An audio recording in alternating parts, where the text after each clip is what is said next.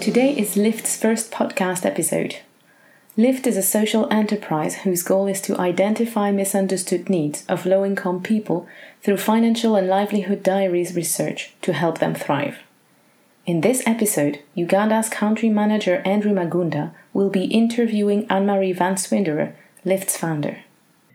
Okay, so maybe it would be like this. We are privileged to start our podcast in this moment, and most importantly with our very own, our MD, Anne-Marie. How amazing it is to start with a very, very interesting subject of gender. So maybe I just wanted to pick it off by starting to ask Anne-Marie. Maybe, Anne-Marie, you could tell us about gender at L-IFT, maybe in more general sense. What is the state of gender at L-IFT? How does L-IFT look at gender? Thank you, Andrew. Yes, I would actually like to tell the world a little bit more about how L-IFT sees gender and how close it is to L-IFT's heart. And I think it is a theme that is all integrated into the organizations. So we are a woman-owned company. I actually own the company, and majority of the staff is women. Roughly 2 out of 3. I think at the moment we have 12 women and 6 men in the company. And also when we do field work and we collect data in the field, we always have a majority of women researchers. Minimum has been 60% women, and sometimes it is more. Like 2/3 are women, and then, of course, also for respondents, we really make sure that we have sufficient or majority women respondents. I think in most cases we have slightly more women than men in the samples, and and we also pay very close attention so that we ensure that the interviews are comfortable for women and that there's no barrier so those women where there might be issues with a husband who doesn't allow them to do the interviews, we'll make sure that they get a woman interviewer. All right, that's interesting. Thank you very much. So you were speaking about L-IFT in general, also about how they think about gender. But maybe you could also want to give us an explicit deep dive a bit on how L-IFT gender-focused research methodologies are included in their research agenda. In terms of the real research that you do, maybe walk us through a little bit how gender-focused research is conducted in the context of L-IFT. Is there anything you want to share about the research methodologies in terms of gender? Well, the most important thing actually is that we need to have both men and women in a sample. We've noticed actually in a big study we did in Myanmar is that we had only women micro-entrepreneurs in the sample. And then you can see maybe challenges they have. You can see different specific ways of solving problems. You're learning a lot about the sample, but with each piece of information, you wonder, is this specific to women entrepreneurs or is it in general for entrepreneurs in that country? So if you interview both men and women, you can really much better understand what are the differences and what are the specific problems that women have and what the origins of those problems are, or what are the problems that are general for both men and women. So we really insist on not focusing only on women, but focusing on both sides. And then the other thing, of course, it's very obvious, is that you need to display all the information and be able to see how male and female respondents have circumstances. Throughout all the data, we always just, in fact, our data are always in a data portal, and normally the number one segmentation is gender. So the default format in which you see the graphs is you see them, you can compare men and women answers. But that is we have some surprising findings that we thought gender would be the primary segmentation. So the kind of showing the largest differences. And we expected male and female situation to be very, very different. And in our experience, actually, the biggest segmenting explainer is actually the PPI score. For a number of data that we have, we can see that there's a huge difference according to what your PPI score is, and that defines quite strongly your behavior, your chances, your income, a lot of things. And maybe PPI score, it stands for Poverty Propensity Index.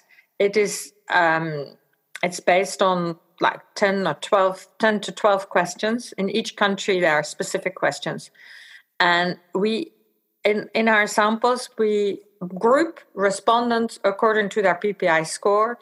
And so if you have 1 to 20, you're one group, which we label ultra poor. And if you have 21 to 40 score is poor, etc. Also, we do see some explanation in age.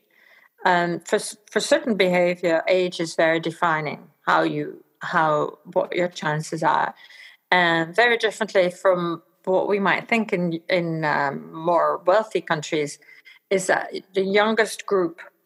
The youngest group for us is usually 18 to 24. Mostly we interview adults, and they have less technology, less skills, and less confidence than the older group, the second older group, for 25 to 34. So there's a bit of a myth that we expected the younger, the more able they are with phones, but that is in a poorer environment, that's not the case. Thank you very much, Anne-Marie. That's very interesting. So we are curious to hear from you. We know that big research companies that have focused on doing research around low-income earners and probably a lot in the Global South. But would you maybe want to now give us a bit of a sneak through into specific studies that L-IFT has done? And you could probably want to talk to us a bit about how the aspects of gender have manifested themselves in the data you've collected in some of the studies. Any particular examples? Okay, let me give you a pre-peek, but she's not such a pre-peek. We did a study on young people in Morocco, Nigeria, and Senegal. It was a study for Scale to Save, which is a WSBI, World Savings and Retail Banking Institute assignment. And we found there that, very interestingly, sometimes young women save more than young men, and sometimes it's the reverse. So in Morocco, women saved considerably more and more frequent. In Senegal, practically the same pattern for men and women. The amount was a little bit more for men and the frequency a little bit more for women. But in Nigeria, men saved considerably more. And that is actually, we've seen that quite a lot in different countries. We've actually seen very good male behavior.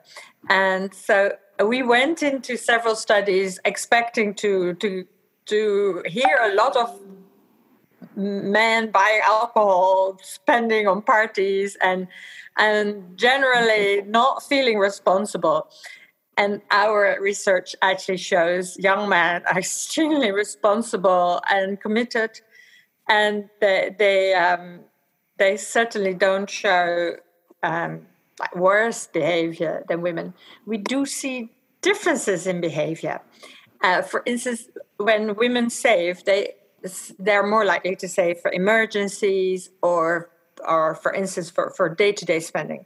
Men, the purpose of saving for men is more likely to start some enterprise later.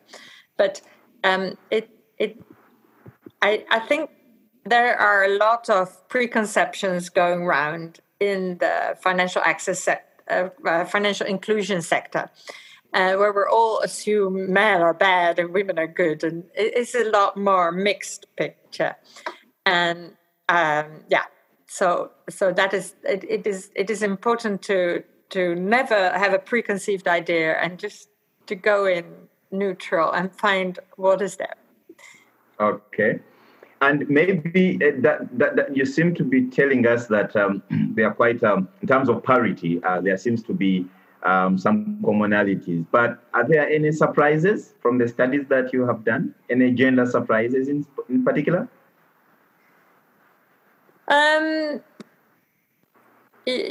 Other very important gender surprise, and we've come across that quite often, is that men seem to be more interested in change. And actually, when you ask very direct gender-related questions like, do you believe, how decision-making should take place, or what is the role of women, role of men? In many locations, you see that men would actually like more equal relationships, and women are slightly more likely to want to keep the traditional the gender roles, and there might be many different reasons for that. But if you want to bring about change, maybe we could focus more on men as well, and sort of work with them because they already want the change. And of course, there's lots of ways of working with women in the same way. But what to us is the most important learning is that you really have to go in detail, find out what people really feel and think, and what are priorities for them, and then you will find leads of how to go about change. Okay. Yeah, I have another general question related to gender. We more in more instances than not, we usually tend to see quite a lot of variations to research feedback around different aspects in terms of age categories. So I'm curious to hear from you. Are there any age differences, particularly between men and women, in the context of the research that you have done? Do we see as people grow in age, or what is the interplay in between the age groups in terms of the research? It depends very much on what you are studying. For instance, when you look at the wish to take a loan and the ideas about taking loans and also everything related to loans, you see things changing very rapidly over between 18 and 24, 25. You see young people being very averse to taking a loan and just say it's very risky, you go bankrupt. And then by the time they reach 25, they start to really want to take loans. That is one of the strongest age-related indicator. And for other things, you'll find big surprises. In fact, we've got one study where older people were actually, once they were less likely to be signed up for mobile money, and so less likely to be a customer, but they displayed much higher, much more intensive usage than the younger people. So that was a demonstration that just finding out percentage signed up is not necessarily what you really need. You need to know really the level of usage. And I mean that there are a lot of cases where you see sort of a mountain shape. So youngest people are using mobile money less, and the oldest are signed up for mobile money less, and the oldest are signed up less, and then the two age groups in the middle are more. And for other things, well, it's not always a straight line that the younger you are, the more you do something, and the older you are, the more you do another thing. It very often has a V, or what's the opposite of a V? It has a U shape, or it has like a mountain shape, a hill shape.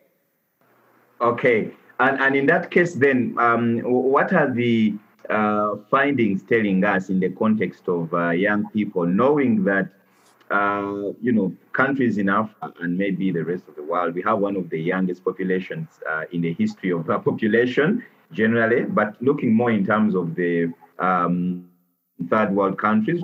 So in the context of girls and boys, in poor context where you do your research, what is research telling us? Well, are there any interesting findings regarding to young men and women in the context of finance, in the context of work, something of that sort? Let me zoom into one indicator that we find very important. That is the age at which people actually do get married at in a certain community, and the age that people think young people should get married at.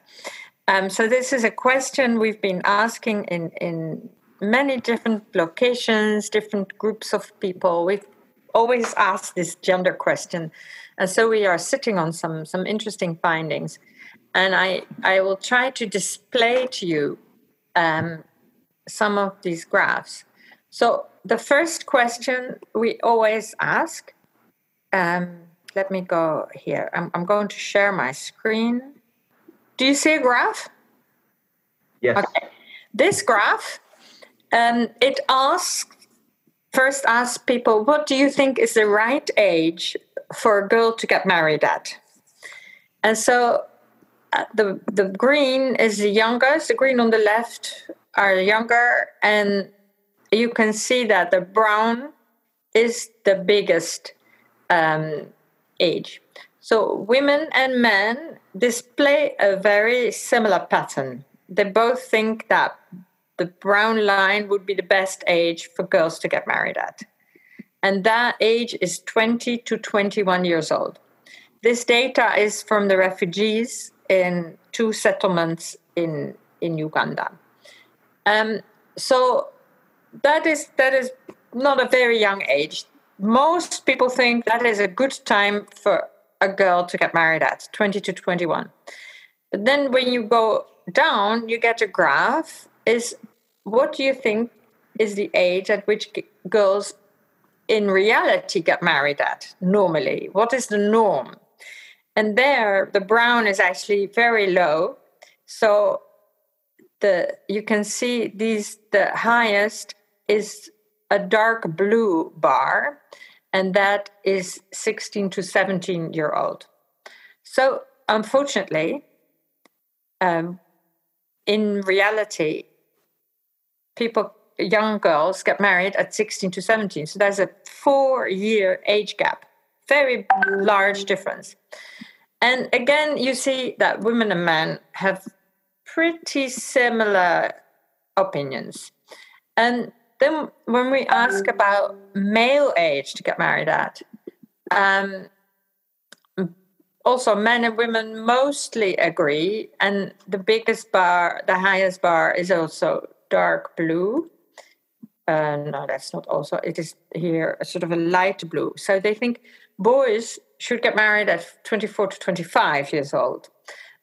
But in reality, they are getting married, and this is a brown bar, so they are getting married 20 to 21 years old. So also for boys, there's a 4-year age gap. And so you see in this society that the practices and what people think people should be doing, there's quite a big tension. So over the next years, we should be seeing that age for girls to get married at will move up and inch towards what they now think is the right age. The other thing that you can find out from this question is the age gap that people think should exist between boys and girls upon marriage. And the actual practice is 4 years difference, and the desirable difference is also 4 years.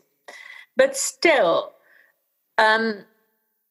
currently the age is like 16, 17 against 2021 for men and women. So that's a 4 years difference where the girl is really very young. And, obviously, if you're a 16-year-old, you're married to a 20-year-old, that is a lot less equal than if you're a 20-year-old marrying a 24-year-old boy.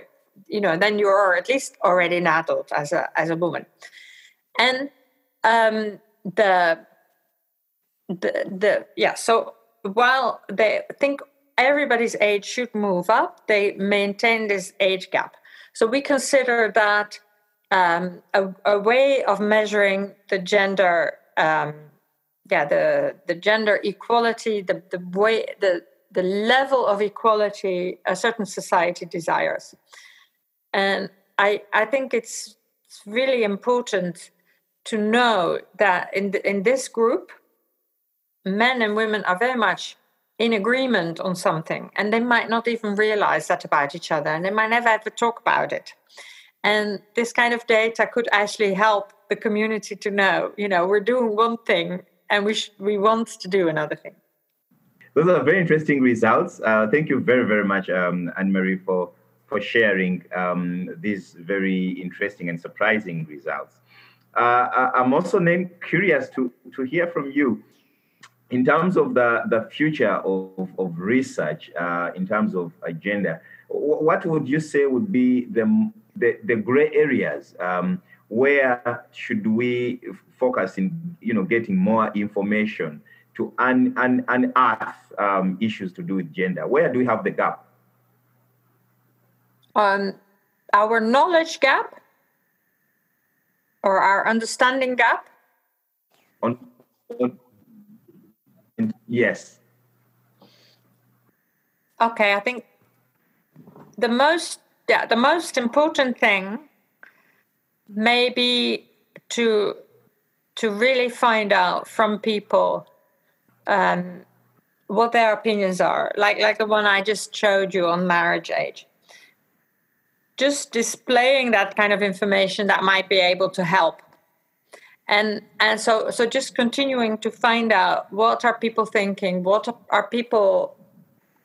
is the difference between their desires of a gender balance and the practices.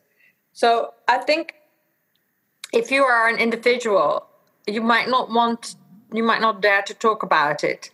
And if there is data available in your community and you know that there are many other people thinking the same way, that this might help those people to feel secure. I think on what exactly we need to know better is we don't even know that. So it is really a matter of keep on asking people what are priorities for you, and collecting ideas and collecting solutions from communities themselves and using those. So for instance, we will do a big round, like what do you think are important change for you for gender? And then when we use the examples, we can again ask which one would you prefer us to work on? And undoubtedly, you will probably find a lot of surprises. So people in the community might be thinking in a very different direction from the programs that are available. All right, thank you very much, Anne-Marie. So maybe you would want to give us a conclusion in your context in terms of gender. Yes, I think it is very much what I was just saying. I think very important that we keep an open mind, and that in each community we would start. We will test some experiences from other places, and we will know what to look for. But we should always make sure that we try to look for everything, because you might really run into a gem of information that you had not expected. And so the way we work with repeat interviews, and we keep on asking more and more as we are learning. I think for gender, maybe even more than for other things, is you continue to learn more from people, to get practical suggestions. These may always continue to change, and we must continue to follow it and track it and learn from people. That's the conclusion, and learn from people. Oh, perfect. Thank you very much, Anne-Marie, for your time and sharing with us the business of research and gender at LIFT. We hope you continue sharing much more of these, and we hope that LIFT goes ahead to unearth a lot of interesting findings on gender and research. Thank you.